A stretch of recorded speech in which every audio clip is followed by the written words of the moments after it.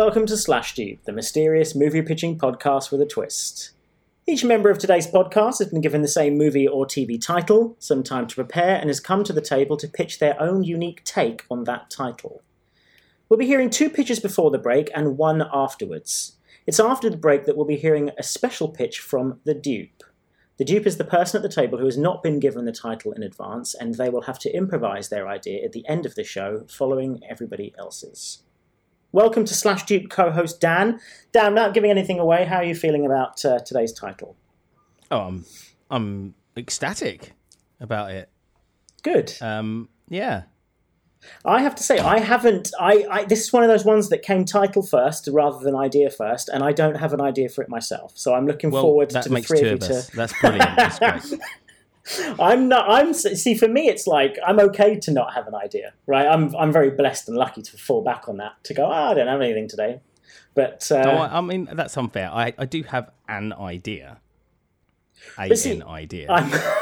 I'm looking forward to fleshing it out. And this is really, honestly, it's exciting to come to it not having anything in mind at all. I haven't even, tried to add anything to this title at all. I haven't even thought how I would approach it. So I'm really excited to hear also Ryan. Ryan, you're the dupe today. How have you prepared for today? You don't know the title, but how have you prepared for today's episode? I've prepared by knowing we're recording today, so getting myself into a place of not having to do anything else. So just played loads of video games, and I've got currently, while recording this episode, I've got a curry bubbling away, so I can munch that down when I get back in victory, because my idea would be so good off the top of the head that, Well, I love that. What a wonderful day you've had, Ryan, to prepare. Did you use a? Hang on. That's perfect timing, though, Dan. Are you going to talk about trials and tribulations of how little time you had to prepare? Preparing a pitch whilst my child has been helping me go shopping. Did you use a blood dragon face pack for the day? Whilst I was having mud don't know. What is a blood thrown in my dragon face pack? Well, did you? For many of you that know me and know about #skincare Saturdays, I always wake up on a Saturday morning, put a face mask on. That gets me set for the day.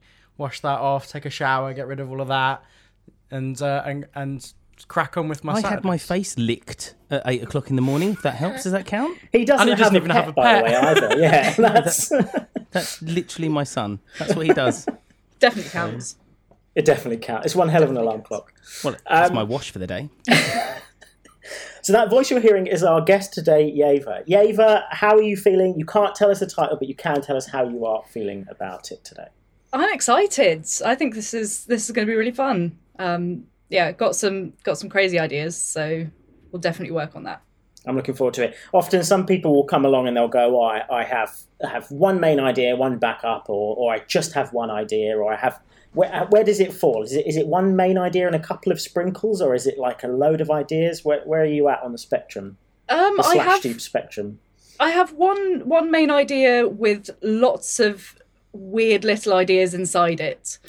That's exciting, like a pregnant spider of an idea. Yes, essentially. yeah, exactly that is an absolutely horrible isn't it? It's horrible. Yeah, I said it on purpose to make me squirm. That's when you know it's bad. So sorry about that. But it's complimented by I just want to comment as well. It sucks to be everybody at home, because I just wanted to comment on the amazing yarns and colours that you've got behind you. It's the most amazing view I've ever seen. Is there? So obviously you're creative by nature. You make wonderful yarn creations, which we'll talk about later on. Did that feed into your process today? Is it? I can see millions of little different colours of threads, and I can hear you talking about millions of different ways it can go. I'm feeling is there some sort of connection there? I suppose so. I think this is just my padded cell where I went a little bit mad. Because it is an entire wall of wool. We should have got Yeva in for a stitch in time. That got yarn based, didn't it? I know. Yarn based. Maybe we should ask to commission one of the characters from that would Stitch be in Time. amazing. That'd be good. That would be very cool. We'll see. Maybe it has to come back as a wild card. Yeah. Right. Okay. Well. I am Sean, your peerless moderator, and at the end of which we've decided I'm only peerless in the fact that nobody else moderates this. So it's not a lie when I am a peerless moderator. You're unique. in /Tube. But at the end of the episode, I have the wonderful honour of selecting a winner to go through to the next heat. And we will be telling you at the halfway point of today's episode what happens with that winning idea at the end of this season. So, Sean, what is a /Tube? Oh, well, listen, I'm genuinely surprised you asked, but I will tell you what it is. Since you did ask, I will have to, won't I? A /Dupe is a rough early version of a film used in post-production. It's an unfinished foundation of what a finished film can become. So that's basically what we're going to give you today on the /Dupe podcast. We're going to bring you at least the foundation of what a finished film could be. That is our promise on /Dupe. It's not a promise. But that is our guarantee. It's not guarantee either. But that is what we will try our best to do. It's our intention. It's our intention to do. Yes, that's very sort of holistic. I like it. Very modern. This is, we're going to set our intention. That's to bring you a /Dupe today. So with that in mind, I can reveal that today's /Dupe title is Down the Hatch. It is Down the Hatch. Right, Yeva, you've drawn the short straw. I'd like to hear your pitch for the /Dupe title, Down the Hatch. All right, so Down the Hatch. I'm thinking it's set in St Ives or some kind of little touristy town, and teenagers have started going missing. So kind of opening with maybe a missing poster or a news report, that kind of thing, where just touristy teenagers have started going missing. And you get to a quirky curiosities shop just down the high street. You go into this curiosities shop, and it's got a monocled grumpy owner tinkering with his clockwork toys, and you can see he's getting frustrated because people keep interrupting his work, and he's just one of those typical kind of grumpy, owns a shop, doesn't really like people. And this job would be great if it weren't for the customers, that sort of thing. Yes, exactly. Very, very much the kind of opinion of people who work in tourist towns. Sure. Or just especially the in industry. Cornwall. Yes, 100%. So you kind of go into this shop and you see families, and especially with teenagers who want to touch everything and just kind of pick stuff up and put it down in the wrong place. And he eventually gets frustrated and goes up to this family and the teenager and goes, "Oh, I've got something that you'll be interested in. It's just down the hatch." And there's a hatch at the back of the shop that goes into exactly. Would he actually say? He'd literally say the words "down the hatch"? I don't think he would, but he would indicate that go down there. You'll be more interested in the stuff down there, you go down into this basement, and there's kind of a shelf of ship in a bottle type dioramas. So there is one that is a ship in a bottle, but there's various other little dioramas in these bottles. And he just leaves, and so this kid's like, starts touching things, uncorks one of the bottles and gets sucked in. That's cool. Nice. And has to, and there is many different dioramas, so it could actually be a pirate ship, or I think that this would probably lend more to a mini series instead of just a film. So this kid gets sucked into, say, a ship and encounters all the ship's characters and just has to survive. And then more kids kind of have this similar experience where they go in and get sucked into a different world. So I've just listed a load of random scenarios that could happen. So, for example, actual pirate ship, or a medieval farming town, or a castle of an evil wizard. or a mental hospital, or an exact replica of the town, but no people. So that's creepy. Yeah. It's so creepy, right? So they just have to survive. And then something happens. So you've seen kind of bits of these kids trying to survive in these different scenarios, and then something happens, like maybe a small earthquake or some kind of movement happens that these bottles get smashed, and all the worlds kind of come apart and merge together.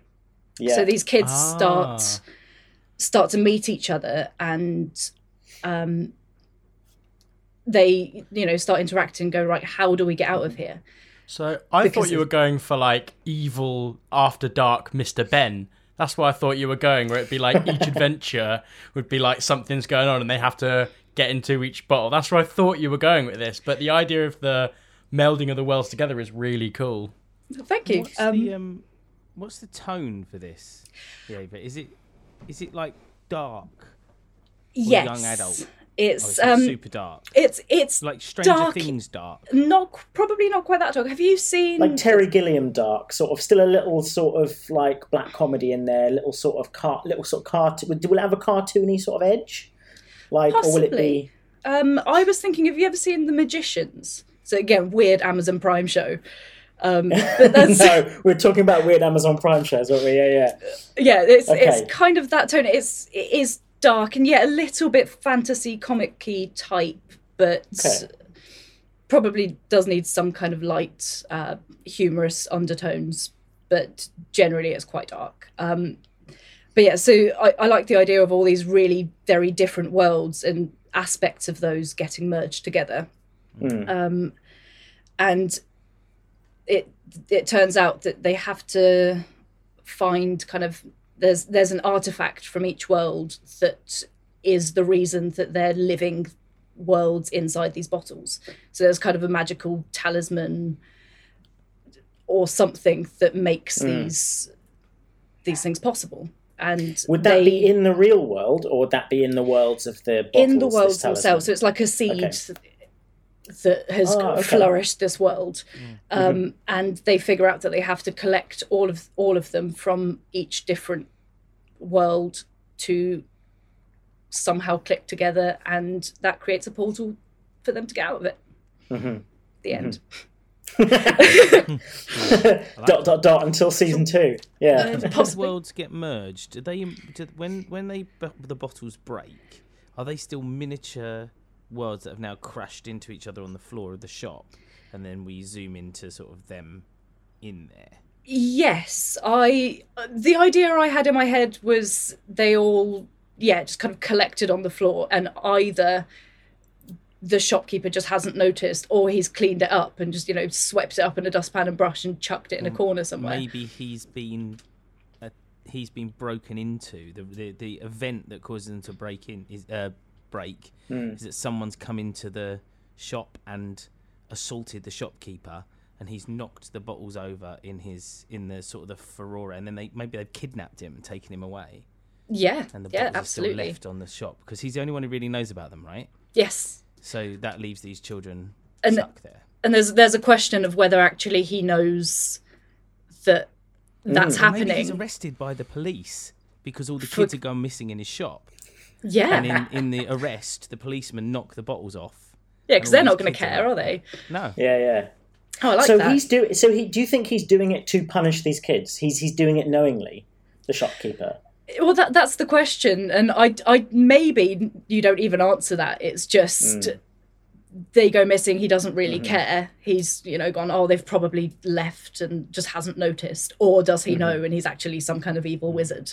And maybe all these kids have been naughty in some way. Yeah, they've moved his stuff around. Punishment for them. Yeah, how dare they? Yeah. They've picked stuff up and put it in the wrong place, and he's just got annoyed with it, gone down the hatch. Are we gonna? So does that mean we're gonna have like a sort of Lego Movie style thing where the villain, the evil magician in these worlds, the evil wizard, he's the same actor as the shopkeeper, or are we drawing a hard line between these two worlds?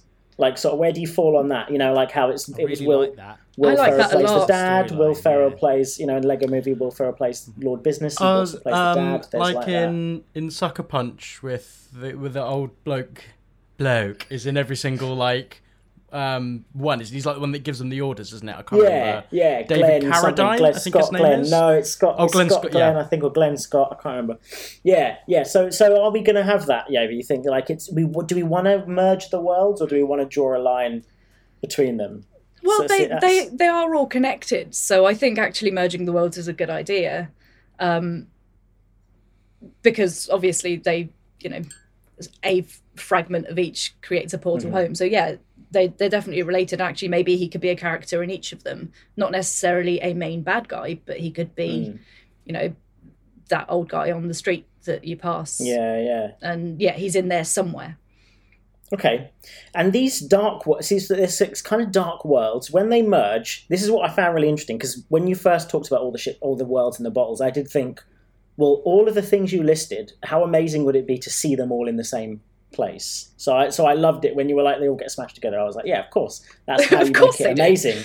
Of course, because that's such a great idea. But when these worlds merge, does it make it? I suppose what I'm asking is, do they gel? Does it feel like, for example, just an example, the patients from the asylum, do they find a new lease of life on the ship, tending to the pirate ship? Or these worlds merging, does it throw everything into chaos? Which, are we going to go positive towards the more of the Jumanji type route where things are dark but they sort of work out? Or are we going to go down the route of like, no, this is sort of weird and corrupt and is a creeping evil pervading everything, and it's just getting worse. It's collapsing, so where would you take it? I was definitely thinking more of the jarring, everything doesn't quite fit together. It's all more confusing, and I was definitely going with the darker routes. I do like that. So I've got a question about the characters. So if we're saying it's a sleepy, like St. Ives style town, those small towns, people, a lot of the kids know each other. So is it going to be a case of the first kid that we follow that goes down the hatch, and then they go into their world, and then when the worlds collide, are they going to be like Johnson, who's like a pirate king or whatever, because they, and they were like the quarterback, but they know who they are, and so they have to have this facade of like having to this persona that they've cultivated in that world, that they're gonna know who they really are in the real world. Is that because I assume some of the teenagers would know each other at least? Yeah, so because they were all tourists, they weren't from the town. Fine. I did think they probably wouldn't know each other. However, I remember being at school and all my friends talking about going on holiday to Cornwall. So there could be an aspect of actually they know each other from their hometown, but they're not from St. Ives or this little village. I mean, so spinning off of that. Oh, sorry, Ryan, go on, mate. Well, I was just going to say, like, I've genuinely had occasions where my housemate has gone on holiday, stayed at a hostel, and then has been chatting to this guy who's like, oh yeah, I grew up in Aylesbury. Oh yeah, I know Ryan. And just like, and they completely like on the same pub crawl together. So yeah, I totally understand that there could potentially be a chance meeting of two worlds, but in a holiday destination, because it does draw a lot of people to it. I've had it a few times. I've been in various places and walked past somebody and gone, I know you're from so and so. So it does happen weirdly often as well. So spinning off of that, then what would be the time period? So would people have been going missing in this curiosity shop for 100 years, or would it have only been happening the last few years? And so with that in mind on the timeline, would it be a Jumanji where if you're trapped in there 100 years ago, you've aged, or you haven't aged, or how does that work? Have you thought about that aspect of it? I hadn't really. I'd say probably 10 years that people have been going missing. So it's been happening for about 10 years. These kids have been going missing. So when the worlds collide and the kids meet each other, are they going to have aged at all? That's an interesting sort of. It's one of those questions you don't think it matters, but actually it's sort of one of those little logical questions that you think, an audience is they're gonna either love it or hate it. They're gonna want to understand it straight away, right? So are these kids aged if they're gone missing 10 years ago? Are they 10 years older? No, I don't think they have aged. I think they're kind of trapped in this little time bubble. Mm-hmm. And there was another kind of aspect of it where actually it could be they're very small worlds, so there might be a lot of repetition, a lot of deja vu. Okay. There are only certain parameters that there's only a stretch of sea for this pirate ship to be in. There's only, I don't know, there is no land past the end of the garden in the castle. It's the asylum on the rock in the middle of nowhere sort of thing, in the middle of the ocean. Yeah. God, that's what I would. So if we were saying, okay, let's commission this, let's move forward with this. That's what I really love. The idea that you sort of take this little world, because it's got a really classic feel to it. This idea of a ship in a bottle, or a world in a bottle diorama, but it also plays into the sort of more modern repetition of video games. How you can sort of do the same sort of video game. You can load and save, or it can reload you. So I sort of like that as an idea that, I don't know what, like, you meet the sea captain, or you meet, he's been a first mate for 10 years and they've just gone up and down the same strip. But they would know more things about the details in this small loop. Are they all mini Groundhog Days? Or Groundhog Weeks? Does it reset after a period of time? Or are they, because some of those kids might have been in there for years, right? Like real time years. Mm-hmm. So are they, by the time they get there, are they the people that the other kids come along? So rather than it being a week that's repeated, they're now the characters that the new kids come across. Then the old captain's died off, and then one of the kids that's been there for 40 years has now become the new captain. Oh, that's interesting. Because he's been there for so long, or she's been there for so long. Yeah. So they assume these. Mm-hmm. Yeah, day by day you become more and more part of the diorama, until then another kid comes in, and then they end up being part, like the Dread Pirate Roberts, effectively. Yeah. I mean, I don't know how you feel about that, but ends up being one of the kids that has turned into the evil magician. Yeah, that's a great idea. From exposure. Well, if somebody, I mean, you could say that somebody, let's say some sort of person with some sort of otherworldly power that could create these worlds in the bottles. The shopkeeper could be related to that person, so it could have been maybe the shopkeeper's brother that he enslaved in the worlds, who then was the first person to find out how to escape. He's now the person who owns the shop, and there's some sort of twisted circle in that. I'm just trying to think of how you can have that sort of theme. I personally do, and of course it's up to you, Yeva, whether you want to go with this, but there is something I really love in the fact that, partway through the series, the characters who you expect are almost the antagonists or the villains or the characters that are in these loops, you do start to see the cracks that they weren't always in here. They used to be out there. And then it adds another dimension of whatever you want. So there's a bit of hope in there that maybe they can free some of these people, but there's also a real undercurrent of dread that they may have the same fate if they don't get out. Yeah, so it sort of raises the stakes. I love a good twist and and some big reveal that you're really not expecting. Yeah, I absolutely love that. Yeah, definitely. Yeah. And then could it take like a Flight of Dragons? I don't know if you've ever seen the Flight of Dragons. Amazing animation from I think it must be the 80s. Anyway, this kid gets sucked into effectively like a fantasy adventure Dungeons and Dragons game. And by the end, he's really fallen in love with and become part of the whole world. But to get out of the world and to defeat the final baddie, he has to disavow magic and fantasy by telling them that science exists. And so anytime the final showdown is the big bad wizard shouting things about magic and him shouting like Pythagoras theorem back at him, until he eventually, and he knows by doing so he's going to remove himself from the game and never be able to hang out with his friends anymore or the people that he's really learned to love, and then he gets extradited from the game. So I So wonder it's whether kind of there's some of bittersweet that, in a way. Yeah, bittersweet, because some of these kids will have then been there for ages, or at least made friends there. Which is kind of true of like kids that are going to a hotel, a sort of holiday destination where they don't want to go. Their parents are going because they get to be by the seaside. They don't know anyone. It's, there's the analogy of making new friends in a new world type thing, and maybe there's a bit of that. And then to leave the world, you almost have to destroy it, don't you? And that's sad. And maybe that's why some children have been stuck there, because they don't want to. They've enjoyed it more than their real world. Yeah. The first thing they'd have to do, right? Yeah, I don't know if you guys agree, but it would be to break the cycle that they've been going through. So the first thing, so you would take the ship, and it would be the most difficult thing to do against the nature of all of these people who are on the ship, to take it from the loop or from the world of the bottle and sail it to the world of the asylum. To sail it to, you could the worlds would smash together, but each little unit would not want to go out of its loop, even though it was able to. I don't know. It's probably the only way they're able to free themselves because of this new thing. Yes. They have the ability.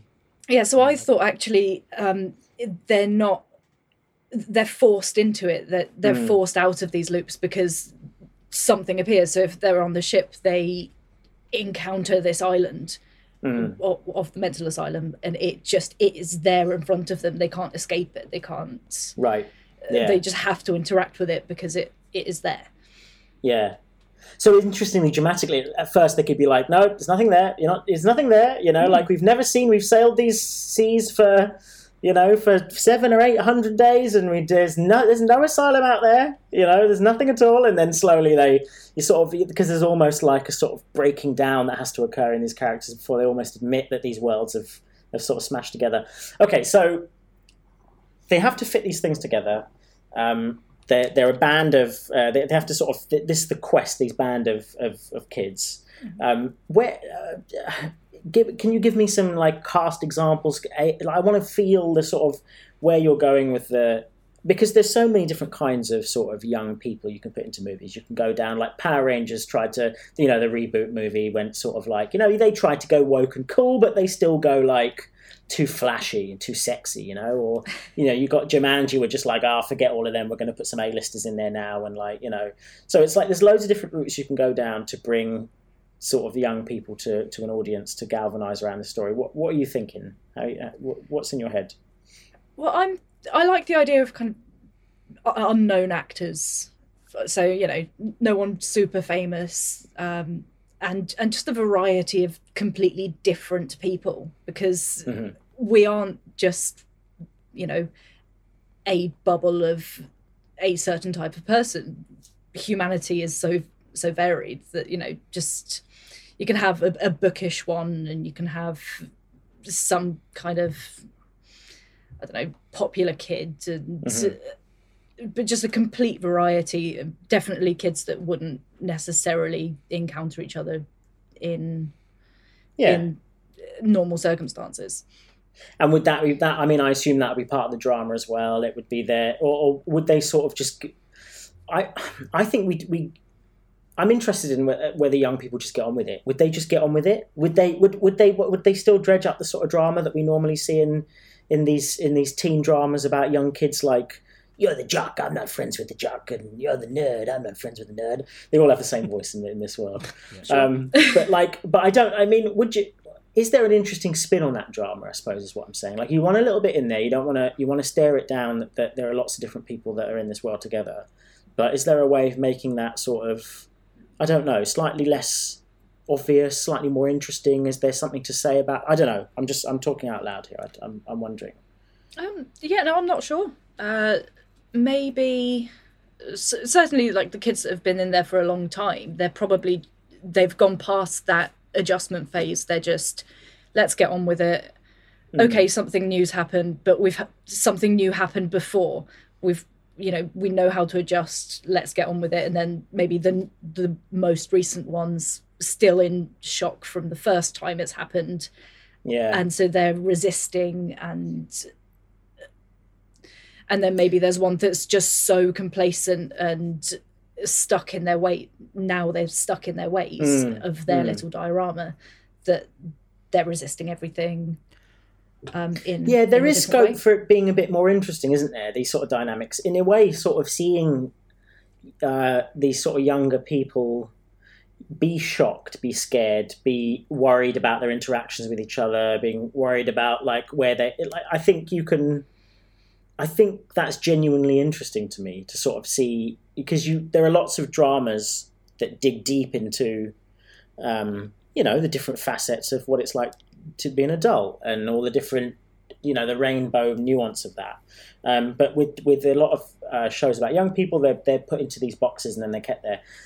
I watched Stand By Me the other day, actually, again. I just rewatched it and I was sort of quite amazed, genuinely. I don't know if anyone else feels this way, but I was actually quite amazed at how non-archetypal the characters felt and looked. So the one who sort of had the most amount of strife in his life, he had curtains and glasses, and he was like what you might associate, I think, typically what cinema tells you is the nerd. But this kid was the ferocious one. He was the unhinged one, and I sort of like that. The kid from a troubled home was the softest. He was the most earnest and the sweetest, and I thought like that was really powerful to me. And I think we've almost gone backwards since then. In the way that we show young people. There's not as much nuance in it anymore. My question that I guess links with that is, how are the worlds fashioned? Like, are they, and this is like the 2 a.m. super high thought, but it's like if they're like medieval England or wherever it is, right? And then this person comes in. I read a Reddit thread that was like, I'm going to learn how to make penicillin just in case I get teleported back into the past. So are these fully functioning worlds? And then a kid comes in and is like, oh my God, this is only the 80s. I can invent Google. And then sort of like do that. Is that something that happens? Or is it only these like very self-contained ideologies? I think they're reasonably self-contained. As I say, there have to be limits to these worlds because they are so small, they're so contained, they are just a bubble, they're not a fully formed Earth world, they're just like a village in a bubble. So there's definitely going to be, it'll be a shock. Modern kid comes into this environment. But I don't think, inventing something like that would really work.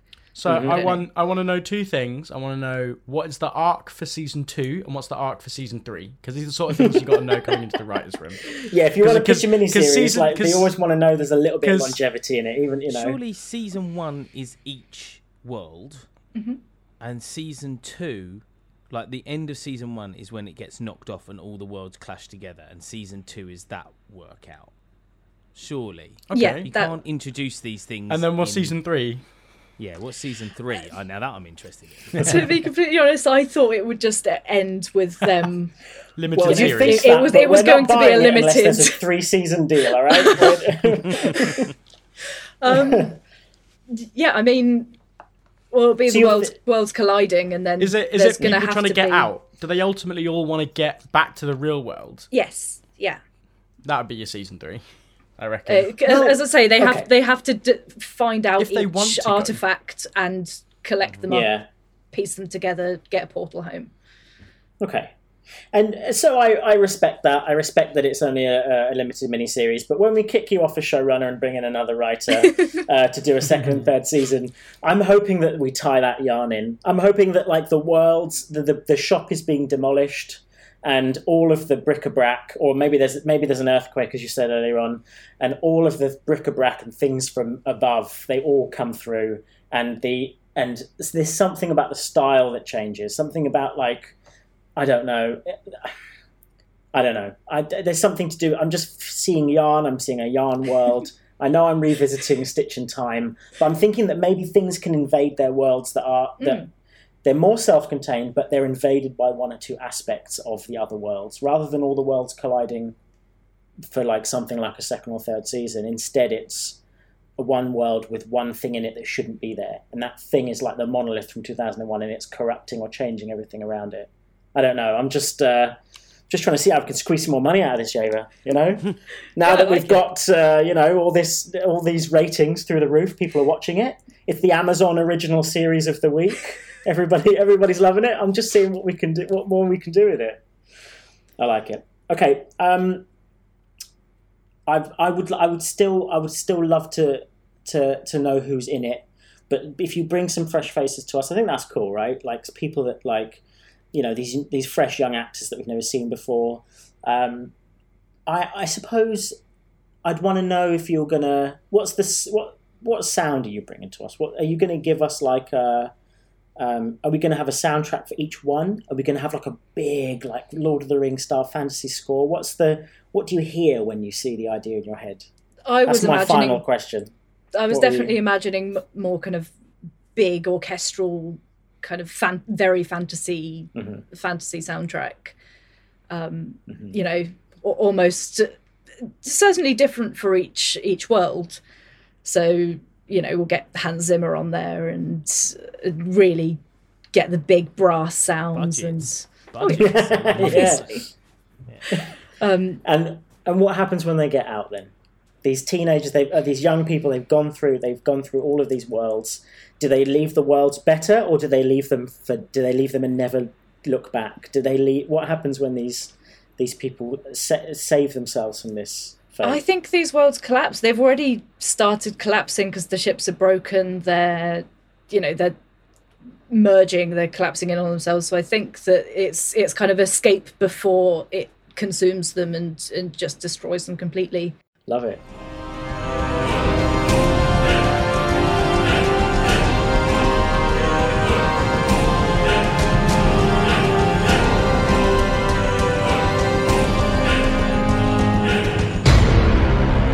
Well, thanks for that, Yava. That was interesting. I know you were worried about whether it was too crazy. I hope you don't mind me saying that in the break. But the thing is, as you'll know, as anyone who's listened to Slash Do before, that was a perfectly normal one. I mean, I want to point you in the direction. Johnny DiGirolamo is one of our good friends.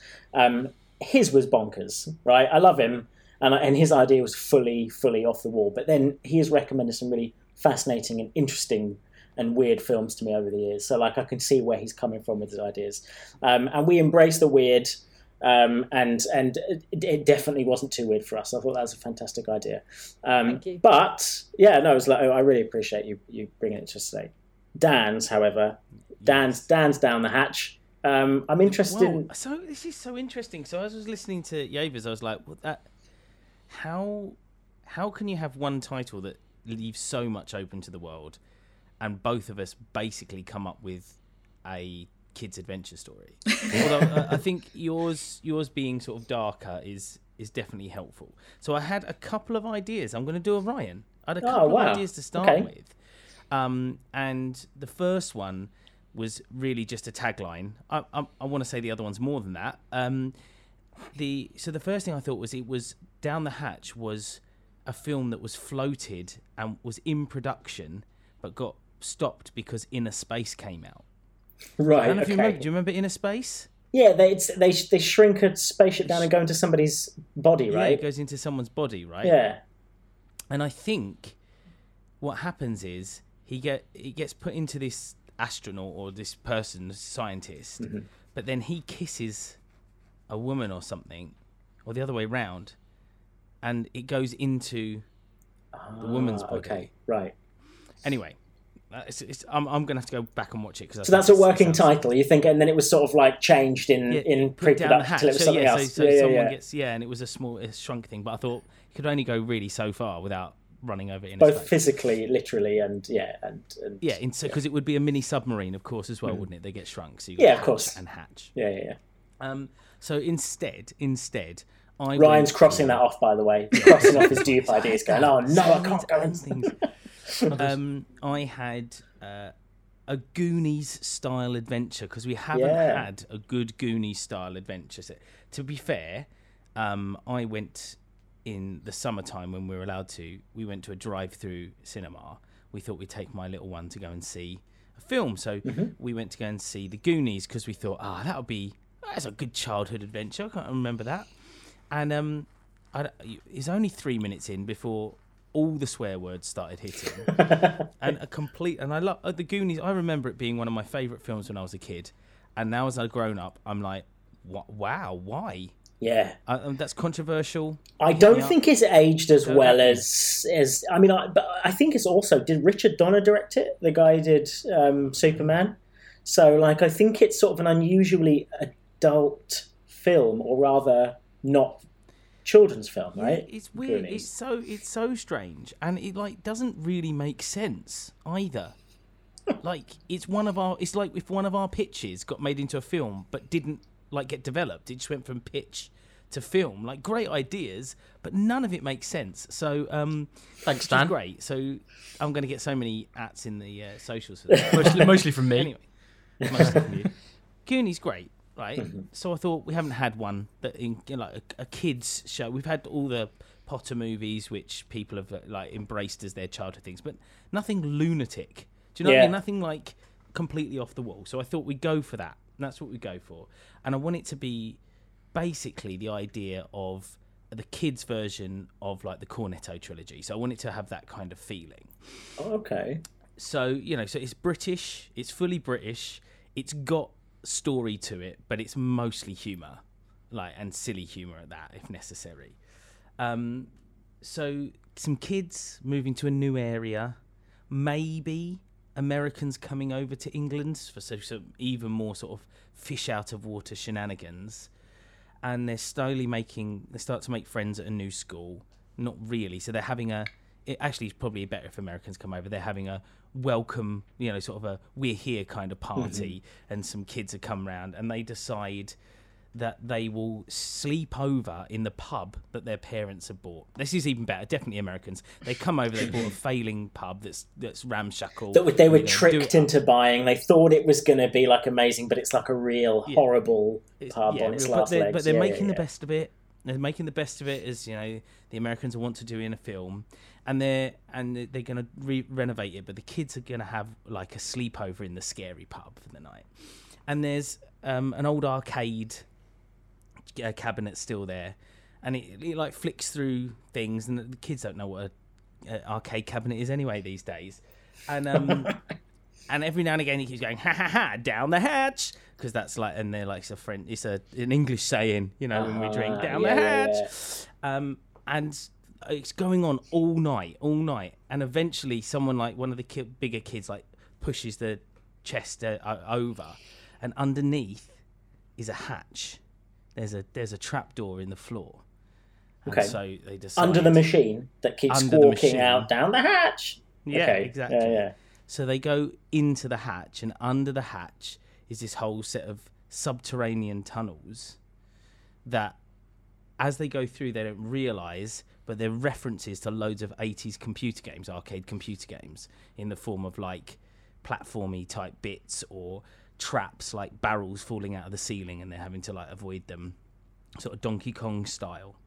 And at the very bottom, once they get through all these subterranean things, and obviously they're bonding together, all these kids are eventually bonding together, finding their ways.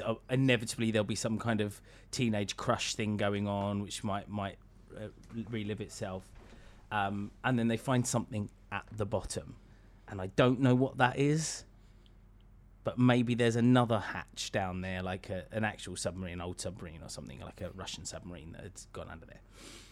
That's my pitch for it.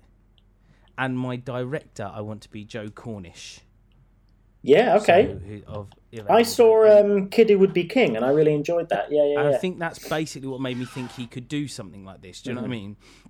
But with like the Ant-Man humour.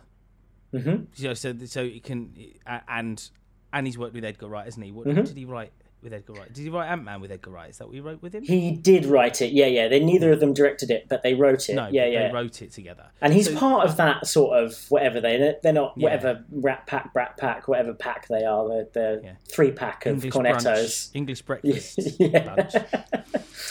What are all these mixed cereals called? When you get the tiny mixed cereals in a variety pack. That's it. That's a variety pack of directors and writers, aren't they? I love it. But like, so that it's got that kind of, spaced Cornetto trilogy kind of stuff, like Hot Fuzz, but for kids, like a kids jokey thing, which I think he could probably handle. He probably writes and directs it, to be honest. Okay. Again, what other actors are we going to see in it? If it's going to be a British Cornetto trilogy, we're going to have to see some. I don't know, because I think it's young kids. So I think it's like 8, 9 to 14, no older than that as kids. So they're probably going to be some actors that we haven't seen before. So is it going to be like when I saw, like, I think her name's Maya. I'm going to say it's Maya Hawke. And it's Ethan Hawke right, yeah. and Uma Thurman's daughter, and she looks and sounds like this fantastic hybrid of both. Like, it's just, you could not have spliced the genes better in half. So, like, almost like these sort of the children. We'll be seeing the new generation, won't we, of these performers? So we'll be seeing the children of, if Simon Pegg's child wants to go into acting, that's who we'd have in there. So we'd have the children of these performers and stuff like that.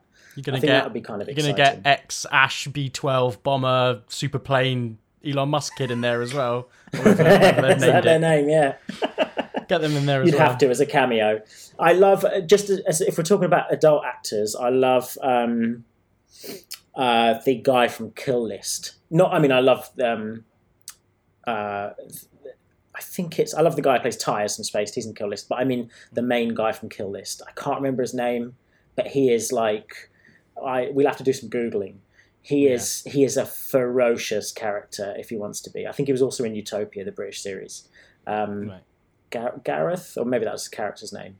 But I think him if there's a villain in it, I feel like this guy should be the villain. Anyone who's seen Kill List will know. I think there should definitely be like a villain. Maybe the villain is a kid, or maybe it is a grown-up. Maybe they're searching for something under there. They find like some Navy SEAL or something trying to find this submarine or whatever. But I definitely think it shouldn't be high threat. This is definitely sort of lighter. So like even in the Goonies with sort of what are effectively the people from Annie coming down to as the baddies. Although, right, first my wife was like, "Oh, this will be fine," and then in the first 3 minutes, someone gets shot in the head in the Goonies. Yeah. Right? It's like, it just took at the time, I think he's only just turned 4 at the time. Like, okay. You're having to explain that to him, yeah. Yeah, explain that. Why is he falling over, Daddy? Why is he falling over? Have some popcorn. So, yeah, it was... I wanted to have sort of a real, like, a family adventure movie, but one that kids will imagine is like our Goonies. Do you know what I mean? Or our E.T. The kind of thing is a family movie, but the kids really get into. Like, there's so much fantasy world there for them to really, really play into. So a relatively simplistic story, but with some big themes in it. Yeah, yeah. Okay. Are we going to go sort of practical effects? Are we going to go VFX heavy? Like, how is it? Is it going to be big budget, low budget? Where does it fall on the scale? I think low budgety. Like, I don't imagine it being big FX at all. Like, a lot more practical stuff. Partly because it's more fun for the kids. So I think in the interviews afterwards, the kids will be like, it's the best time they ever had. It'd be like being in, I want to say Funhouse, but that really ages me. But basically, like Pat Sharp. An interactive, for them it was just like filming it, like having a day out like a big amusement park basically, and having a really good time. The whole filming session for them. I want the kids to come out the other end thinking like all the reactions you see of the kids are genuine. Like they're fun screaming when something's scary, and they're having the time of their lives when they're like bouncing from thing to thing like Frogger. Do you know what I mean? Like from lily pad to lily pad. Well, and I like that idea. Could I maybe suggest that, like, as a directing style, and this would be interesting, to have it almost like that documentary style where their kids get put into like a Frogger room and the whole thing is like shot like them trying to actually figure it out as kids. I like the idea of like maybe some GoPro action. Maybe one of them's got a GoPro, so it's set. Bit of a Crystal Maze vibe sort of thing to some of it. Yeah.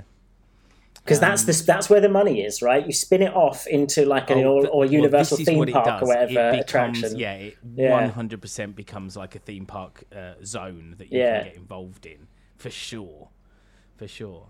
And you actually have to go down the hatch to get into the world.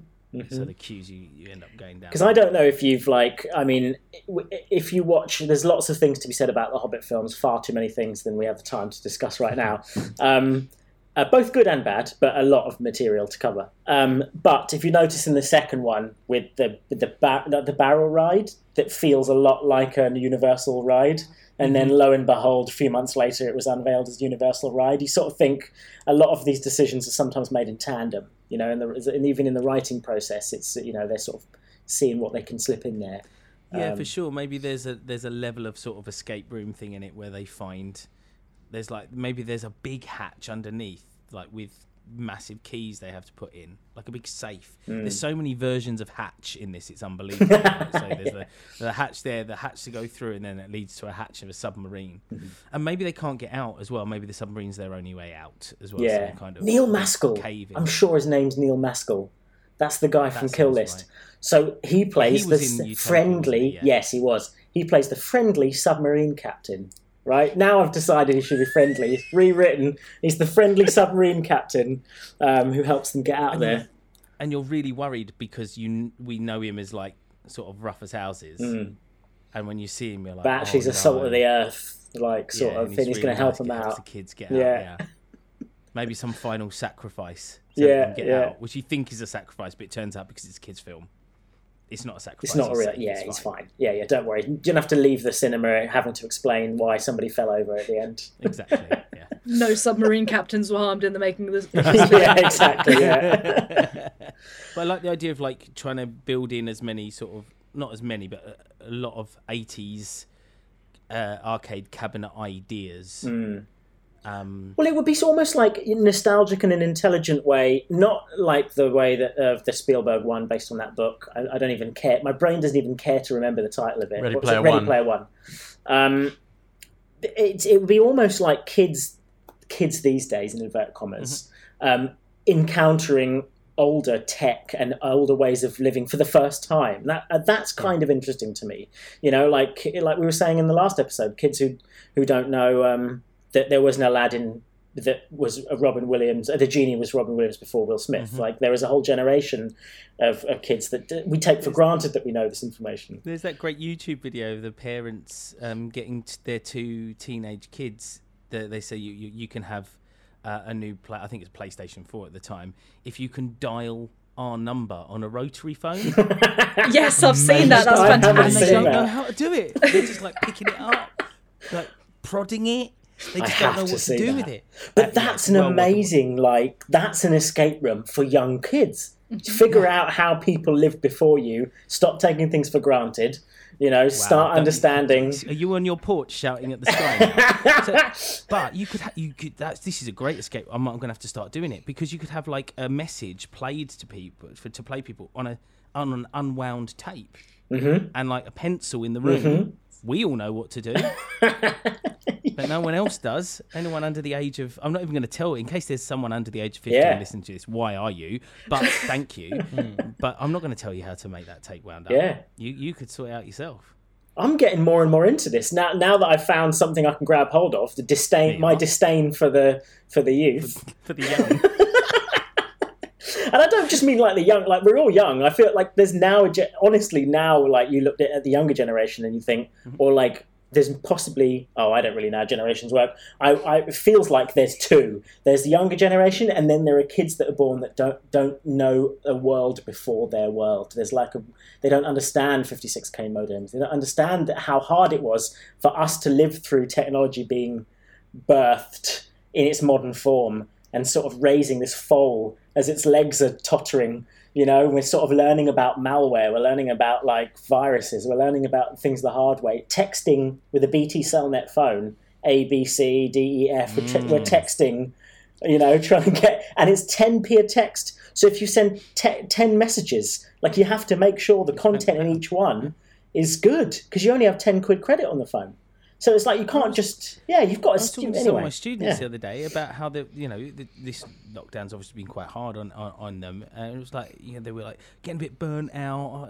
I can't really talk to any of my mates, and I'm like, when I was at university, to speak to my girlfriend at the time, I had to arrange a time to talk to her the night before, go to a payphone, get her to call me back on that number, and then talk to her on that phone. Yeah. And if she wasn't in, that's it. I didn't talk to her for another 24 hours. That was it. Yeah. And they didn't believe me. None of these 2 blue ticks. It's like, I don't have credit. Was like, you understood that. You were like, oh, I get it. Mm-hmm. Of course you didn't. You didn't have credit. It's fine. Don't worry about it. Yeah. So yeah, I sort of find that they're sort of, forget like if first Harry Potter, we forget that it's them going into 3 rooms at the end and doing some really arbitrary sort of puzzles, right? But if we were to make those puzzles like quite meaningful. And these escape rooms, these puzzle rooms, these journeys that they went through were meaningful in some sort of relatable way to the adults as well. There is something in that, I think. There's, so the adults will be shouting at the kids for getting it right. So maybe it's a set of effectively a set of an escape rooms. Once they've gone down the hatch, they have to keep escape, which is Indiana Jones, which is every sort of family adventure movie, isn't it? It's just that sort of thing. I've got the end of your film, Dan. I've got the end of your film. The last room that they get into is Tapper, right? And they learn how to run the pub, and then they help the parents. Maybe it's not it's child labour then, isn't it? But you get what I mean. It's they help them I looked away for a second to make some notes, and I looked back up, and Ryan's talking about child labour. But Tapper, the last one being Tapper is the key to making this rundown pub work again. Absolutely. Maybe all of these adventures that they've had give them a sense of what they could with Mario the theme for the and Donkey Kong with the barrels. It's like the dad's trying to someone's trying to lift the barrels up, and he's like, no, put it on its side and you roll it. It get much easier. Down. Yeah, the beers are rolling down like the Donkey Kong. And love it. Yeah, little things like that. Well, there we are, Sean. That is Down the Hatch, the British version of the Goonies of our generation. The British version.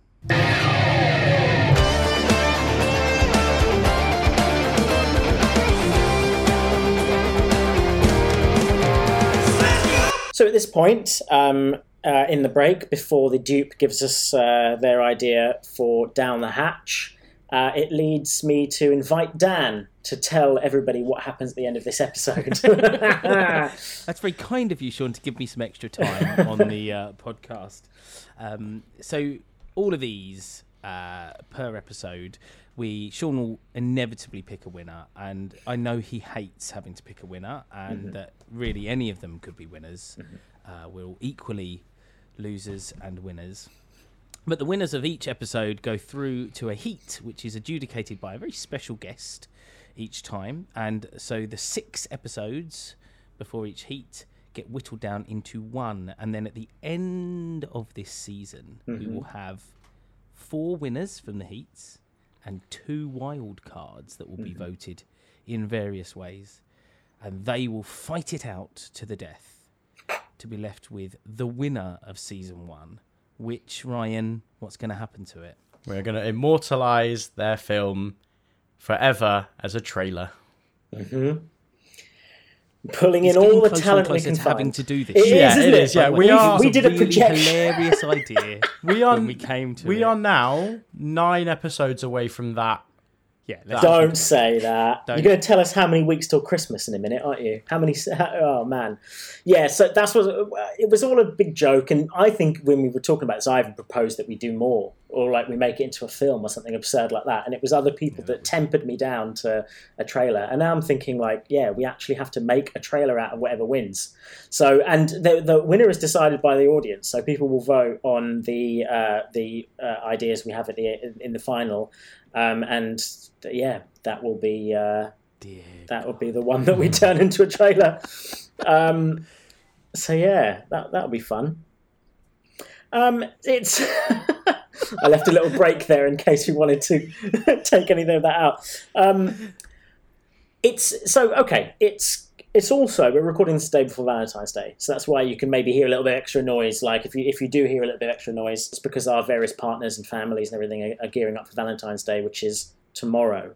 Now, I think actually my wife is just packing my bags, actually. Because you're spending too much time on SlashTube.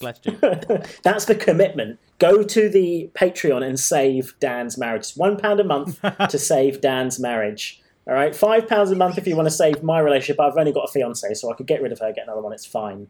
But give £1 because Dan's already got married, and that's quite a commitment.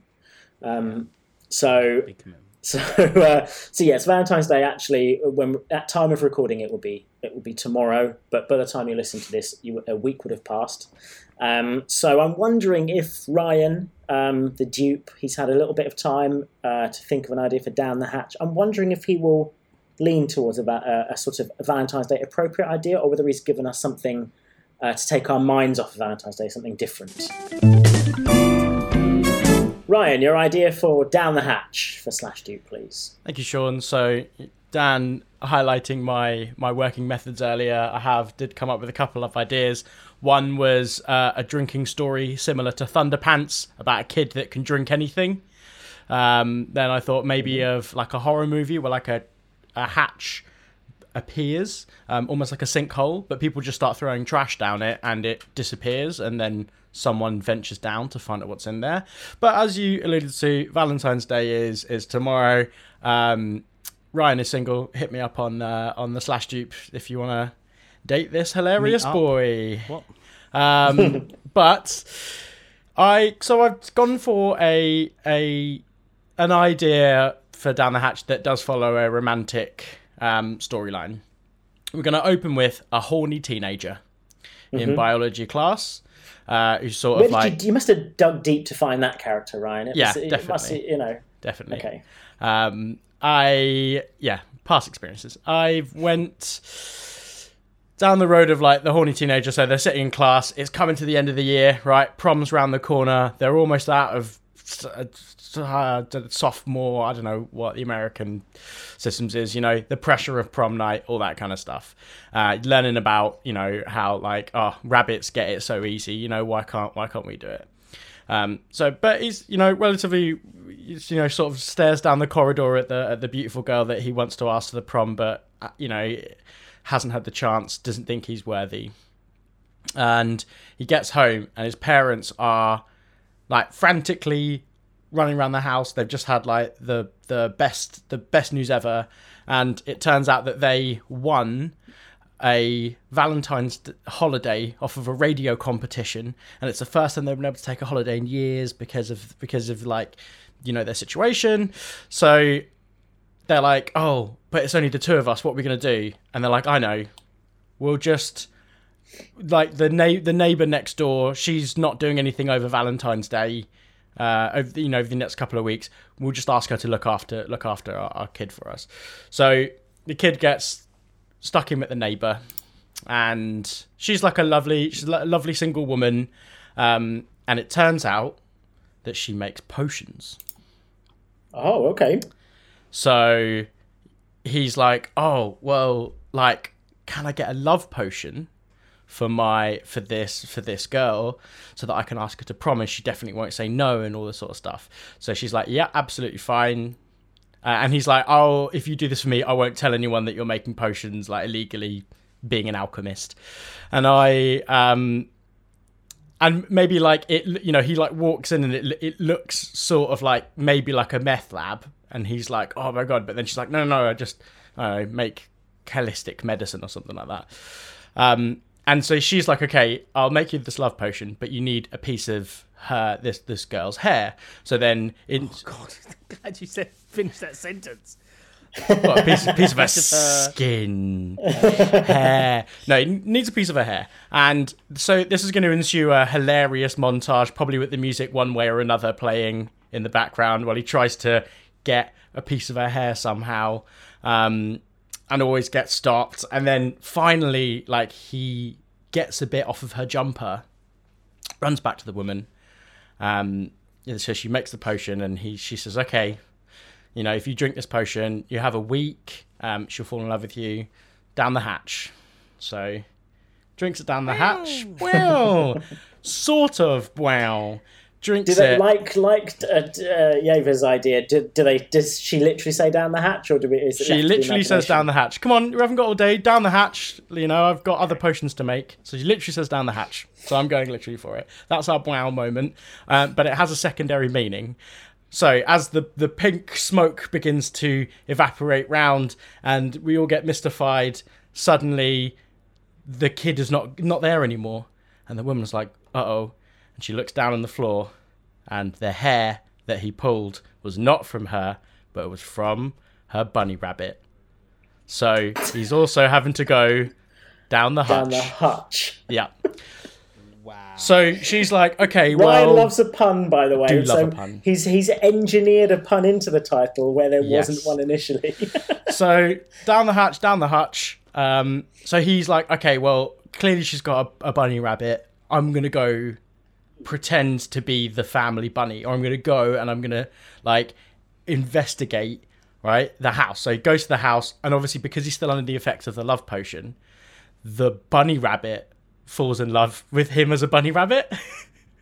So he has to like live his life, pretend, and so she goes to the house, and like the parents, like she's got quite high achieving parents, so they don't even notice that there's a second bunny in the house. Like they just think they've always had two, and like the dog is really like wary of him, like he's always having to run away from the dog, and the other rabbit is constantly chasing him around, and he's trying to like he's trying to understand like what it is about this girl that he likes, and what can I do to make this amazing spectacle for her. And you know, you'll have those like hilarious tropes where he'll like try and like, I don't know, like sneak into her bedroom and then she'll like throw him out or something like that.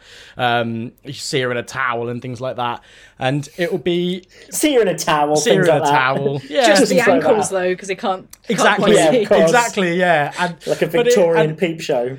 Yeah. But, you know, he learns, like, her family, you know, they love her, but they don't, like, celebrate her wins. Like, she's doing well, but they're too busy doing their own thing. You know, they've got to spend, 12, 15 hours doing what they're doing. So she gets a lot of her, like, love from her friends and everything that's going on, and obviously her bunny rabbits, right? That's the thing she really loves. Okay, so, like, the week's over, and he's learned all of this stuff, and he's like, cool, I need to get back. So he runs away, runs back, turns back into his human form with the help of the neighbor, and then he goes to school, and he's like, I don't know, somehow over the tannoy or whatever, he masks his voice or whatever. He's like,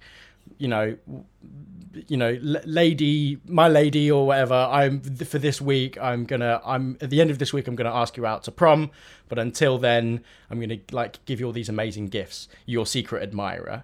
And so all the knowledge he learnt as a rabbit, he like does all these beautiful things, like, you know, she really loves Phil Collins, so like, you know, it's like Nobody really loves Phil Collins. I know. Yeah, but that's because he's gonna come in and do a song on the thing, isn't he? He'll do like, Of course he is, especially if it's like a late 80s, like early 90s movie. and it feels will like have. it. I think He it be will dressed have that. as a gorilla and do the drum fill. It will be like there'll be a moment where like he does something really amazing at like one of the school events, and then the gorilla will take his helmet off and it'll be Phil Collins. Like that's what it would be. or that would be like the gorilla from the rival school that comes for like the varsity game or whatever, and he's the mascot for them. But that's all this like crazy amazing sort of like, is it P.S. I Love You, where he like leaves all the trails of things? Yeah, but he's dead in that, isn't he? I know he's dead in it, but like that sort of thing, like all these really amazing things that she loves, like music that she loves, like things that she loves, and he's obviously, as a human, he's like sort of, no one knows it's him, and it's like breaks the school newspaper, like who is the mysterious thingy, and also like why hasn't, I'm just going to call her Jennifer because I can't think of another name. So they don't really know it's him. And then he gets to sort of be this amazing thing, but he sort of sees that even though he's giving all these amazing gifts, she's still a little sad. And he can't figure out why. And he goes back and speaks to the neighbor. And it turns out that the rabbit is heartbroken because it fell in love with him and then he ran away. So the final thing is like, when I meet you to ask you out to prom, like bring your rabbit with you. And that's not euphemism. I'm not talking about the vibrator. And so he says, like, it's just like, bring your. So the last thing he says is, bring your bunny rabbit with you. Okay. And he gets there and he she's like, oh my God, it's you, Jonathan. And he like brings the rabbit to make the other rabbit happy.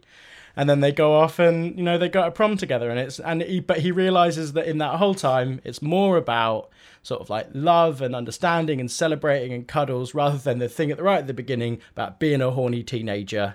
And It's more about spying on her with no permission Yeah. to find out all the things she likes. So instead of asking her about them, you can jump her with knowledge. The amazing gifts. Absolutely. Or something Look, or not. So when the film comes out in the 80s or 90s, does it? It's a film, sort of film that is allowed to come out in those days. Because nowadays they make films where that happens, and then the sort of gentleman in the film realizes that that's not how you actually make a connection with somebody, and he's often penalized, isn't he, for sort of like if it's a Groundhog Day loop, he's penalized for knowing too much about them, or if it's sort of if he's transformed to some sort of item or animal. If 13 Reasons Why can glorify suicide, then this can glorify stalking, definitely, and spying and that's a. It's going to say if you've been that line in. It's gonna... Hey, nobody said that these pictures have to be good. Thanks. So no, but listen. This is. I think I missed this, and I think it might be my fault. But why does the potion turn him into a rabbit? Because he gets a hair. He has to get a hair. No, of I get hers. that. I assume it's a love potion because it wouldn't have turned him into her. Yeah, I know, and I think that's no, but it's. I don't know for whatever reason. Maybe it makes her rabbit. Oh no, sorry. It would be, and then he has to talk to the rabbit, and the rabbit he can communicate with the rabbit, and the rabbit tells him all the same things. So he gets the rabbit to spy on her instead, but because it's an unnamed animal and not a human, it's fine. Talking to the rabbit. He spends time talking and looking after the rabbit. Maybe he's really genuinely socially awkward. I mean, like, to the point where, like, we've known people we've all had social anxieties of one kind or the other, but this person is significantly socially awkward. So actually in doing this, actually talking to the bunny is the first person he's actually first thing he's been able to have a conversation with, and then having a conversation with this bunny, he learns about her, and it's like, but it's more about him learning how to converse, open up, talk to someone. It's even less about her than it is about. I don't know. What's your take on this? Well, how does he get to the rabbit? Was my biggest question, because that's the biggest question. Just some random guy coming into your house to talk to your rabbit seems. Yeah, I don't know. How would they not notice that? With this revision that we're doing, basically, you're like, that doesn't make sense. It makes more sense when he was a rabbit, is what you're saying, essentially. Then surely they would notice that there are two rabbits, or she would notice that she's just gained a rabbit. Yeah, but like how people, I love it though. But like people bring stray cats in on the street all the time, and they love them even though they've already got a cat. She's just like, two bunny rabbits. Well, one bunny rabbit brings me joy. So would a second one. Rabbits become the class pet for a week or something? Or he rabbit sits for her. She's the neighbour in the small cul-de-sac as well, and he has to rabbit sit because her parents are going away or something.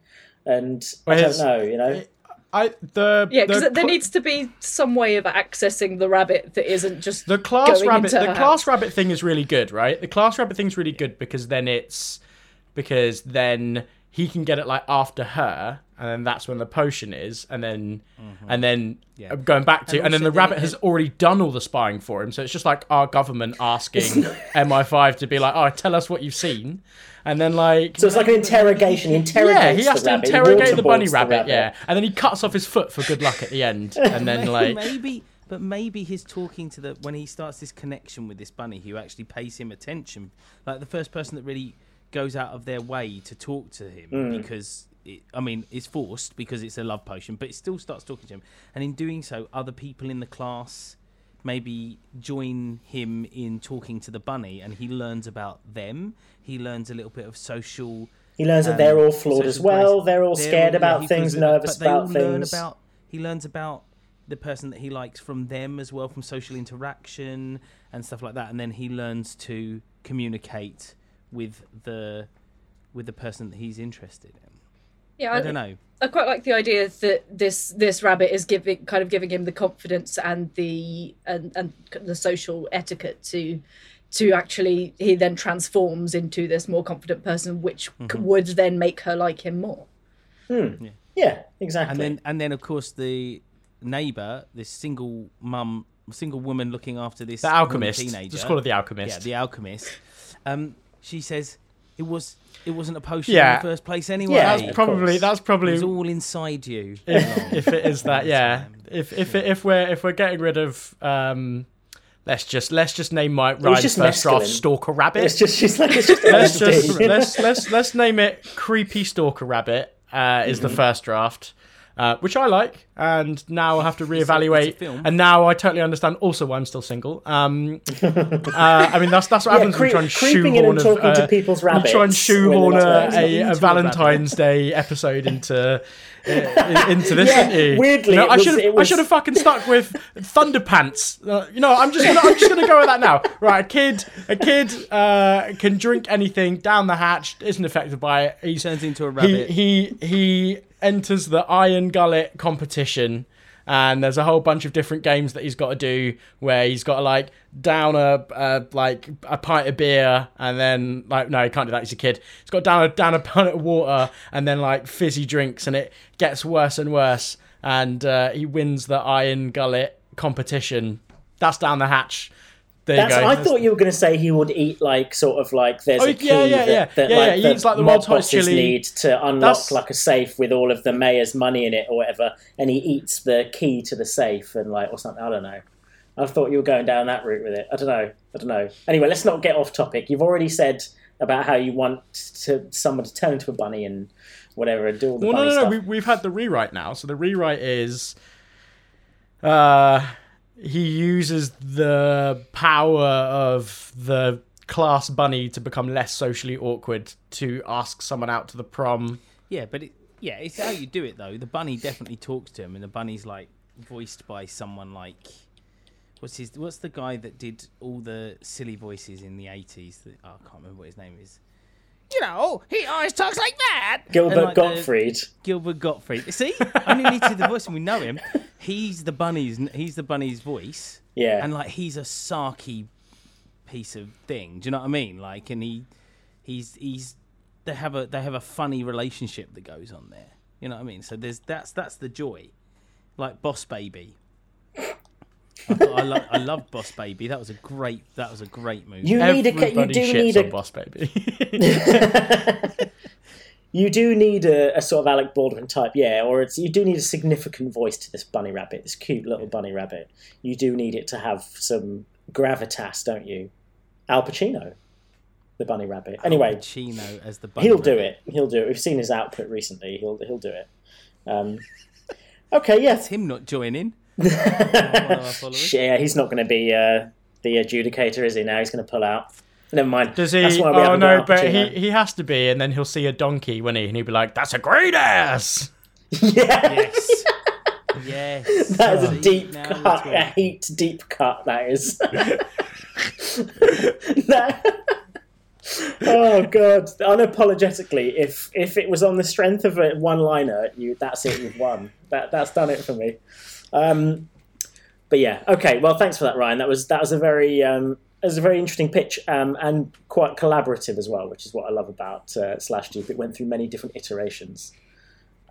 So yeah, thanks, Ryan. How do you feel where do you feel like it's ended up? I've already resigned myself to losing this episode. So Dan, Yaver, well done. It's between you two. You think that's bad? I've already decided. Well, we'll get to that. Okay, all right. Not every, and this is maybe it's a life lesson for anyone out there who is pitching something or having to go to job interviews, having to do stuff don't be affected by the knockback. Sometimes you have to do a few shit pitches to be able to siphon some gold out. Got to get them out. Got to get them out, and keep writing, keep putting it out there, and one will land. That's the key. And it works the same way for Valentine's Day. Keep swiping right, and maybe one of them will swipe right on you.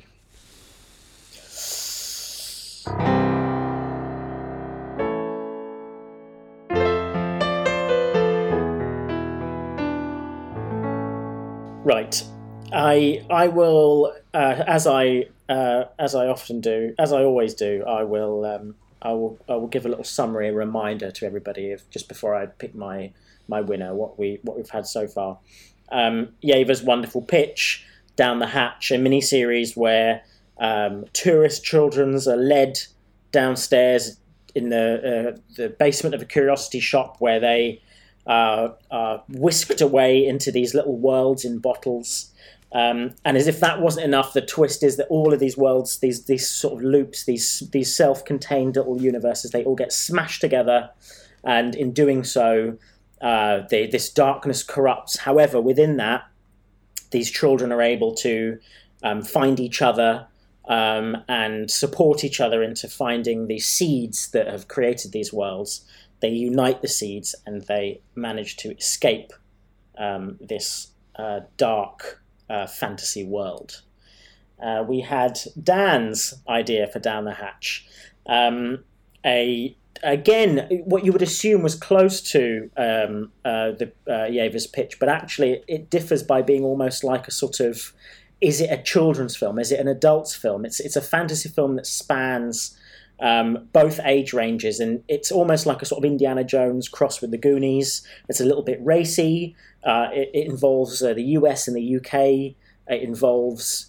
I really like the idea of going down into these sort of these puzzles and traps and going further down into this world down the hatch, but then it also having some sort of relationship with the parents, with the pub above, with the life that they're trying to start in a new country.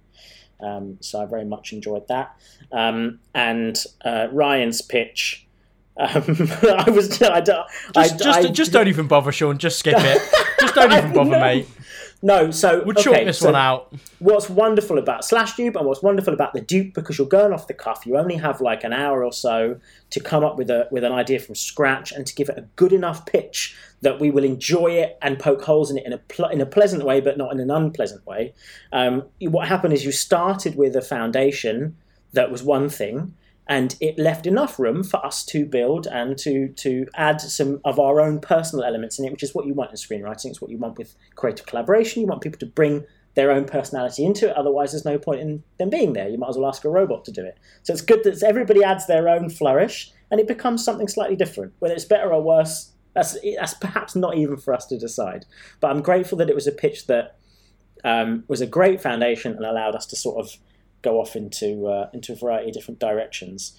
And I think now, of course, we all know, and everybody at home knows, it's not going to be that pitch that wins, right?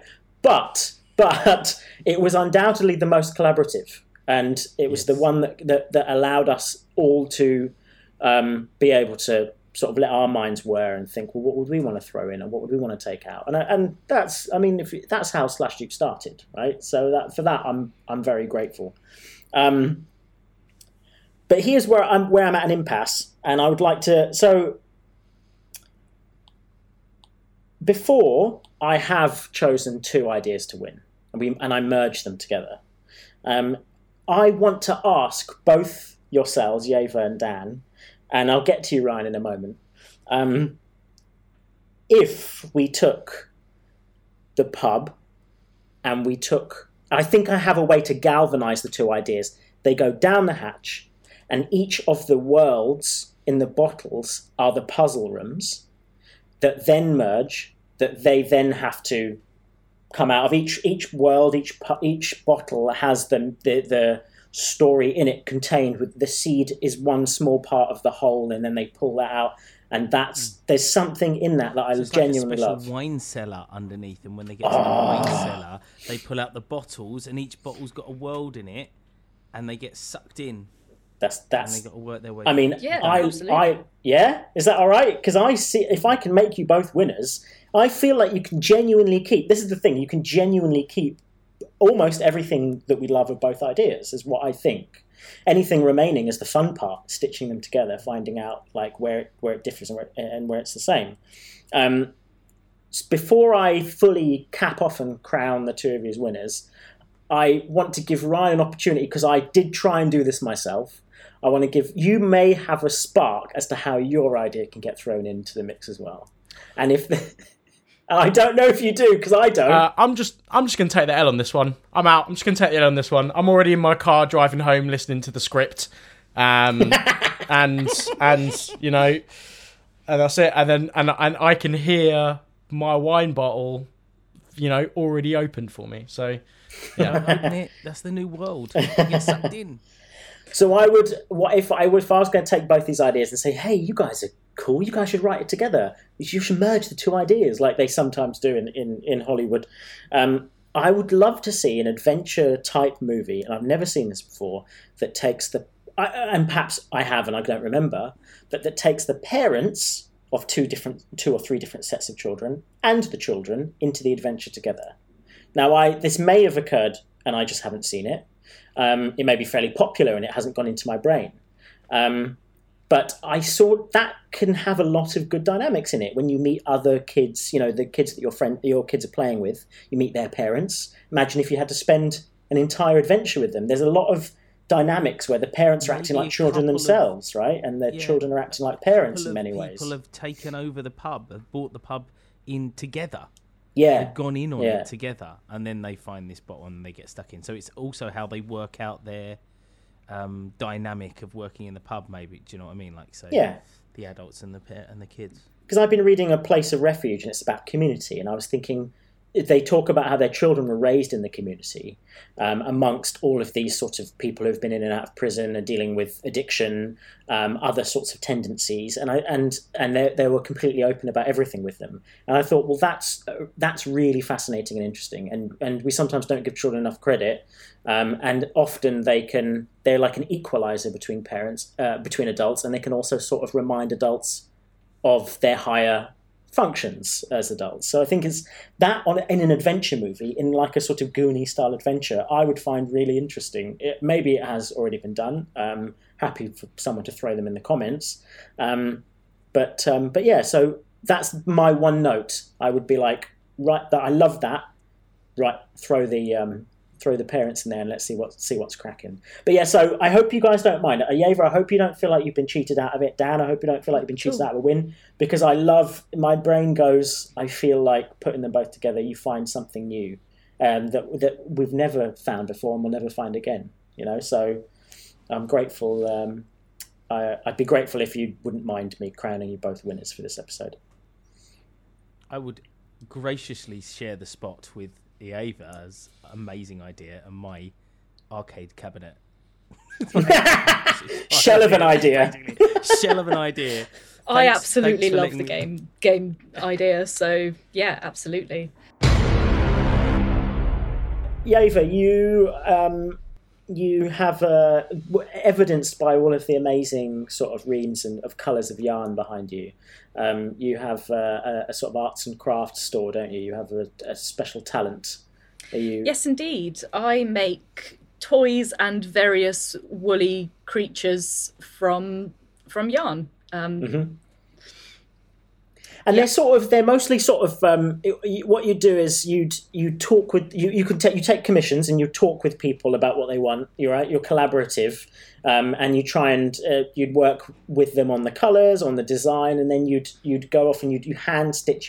Is it called stitching? Knitting. I tend to knit these things.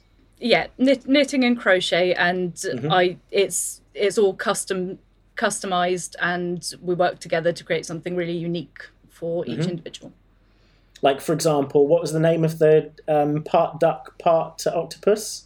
The Quacken. The Quacken, yeah. Nice. The Quacken. Yes. That's a Ryan level pun I can get behind. It was, and I've seen it. So where can someone see pictures of these wonderful things? Where can they get a hold of you if they want to get one of these creations for themselves? You can find me on Facebook or Instagram under Knit to Woo. Nice. Look, yeah, you and Rice should just get power level puns. Just pun this out. Yeah, absolutely. I am very much a fan of a good pun. So yeah, knit-to-woo. And yeah, send me a message. We can work something out. And I've seen some of the stuff you've created for people. They're genuinely spectacular, and I know how much hard work you put in. And I think that when the world starts getting back to normal, people are going to want something to cuddle in bed or to share, to give to a loved one, to thank them for their support or something, during this difficult time. So, and I know that we do another podcast called Blood and Song. It's 8 p.m. on a Monday, Blood and Song on Twitch and on YouTube, and we will be running some sort of cross promotion with you, because we would love to see some of our characters in knit, which is that what it's called? We want to see them in fibre form, in yarn form. In yarn form, yeah. So that'd be amazing. Absolutely. Yeah, we'll definitely work on that. That's going to be a lot of fun. Yeah, that'd be great. Ryan, where can people find Slashdupe if they want to get hold of us? You can find us on all socials. That is Instagram, Twitter, and Facebook are at Blood and Song. We've got a Patreon, Blood and Song as well. Nope, I completely said Blood and Song and not Slashdupe. You're doing Blood. Wow, that is because I'm just. He was smooth though, so smooth. Do you want to leave me in again, Sean? Oh yeah, I can just cut from after I say yeah. I just so. I know. So we've been promoting Blood and Song so much, so much, and you said it earlier, and even in my head I was like, "Don't say Blood and Song, don't say that." You can find us on all socials at /Dupe. That's Instagram, Facebook, and Twitter. We've also got a Reddit community as well. Not a lot in there because we want you guys to start coming up with questions and new titles for us. We've got a Patreon as well. As Sean said, £1 to save Dan's marriage, £5 to save Sean's, £0 to save mine because I haven't got one. But when that goes in, that'll be £1 million. And yeah, so come along, join the conversation. Yeah, we can buy you a bunny. Is that really what you want, Ryan? Is that what that whole pitch was for us to really? No, because look, we've established, man, bunnies. I don't want a bunny spying on me, and then it's going to sell all my secrets to someone else. You know? Yeah, fair play. Yeah. So I just, if anyone takes a PSA from this, lock your pets outside. Don't let them into the house. Don't let them watch you.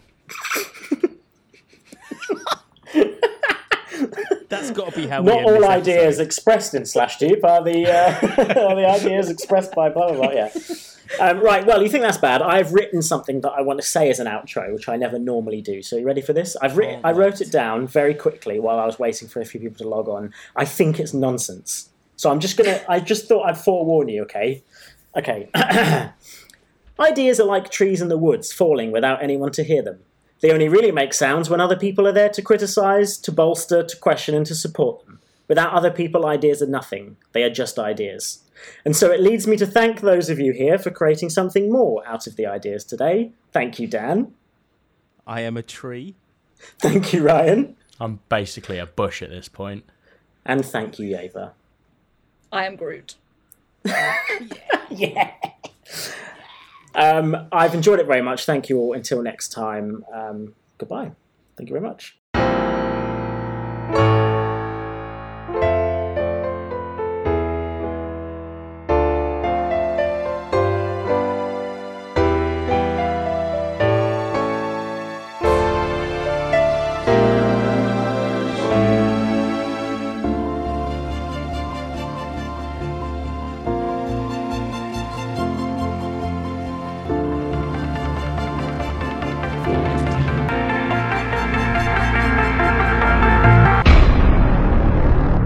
My stomach's been rumbling, by the way. Can you hear? I don't know how sensitive this microphone is, because I genuinely don't know if you can hear my tummy rumbling. No, not I feel like Winnie the Pooh when I talk about my rumbly tumbly. Recorded in the Capo Studios, 2021. What's up, danger?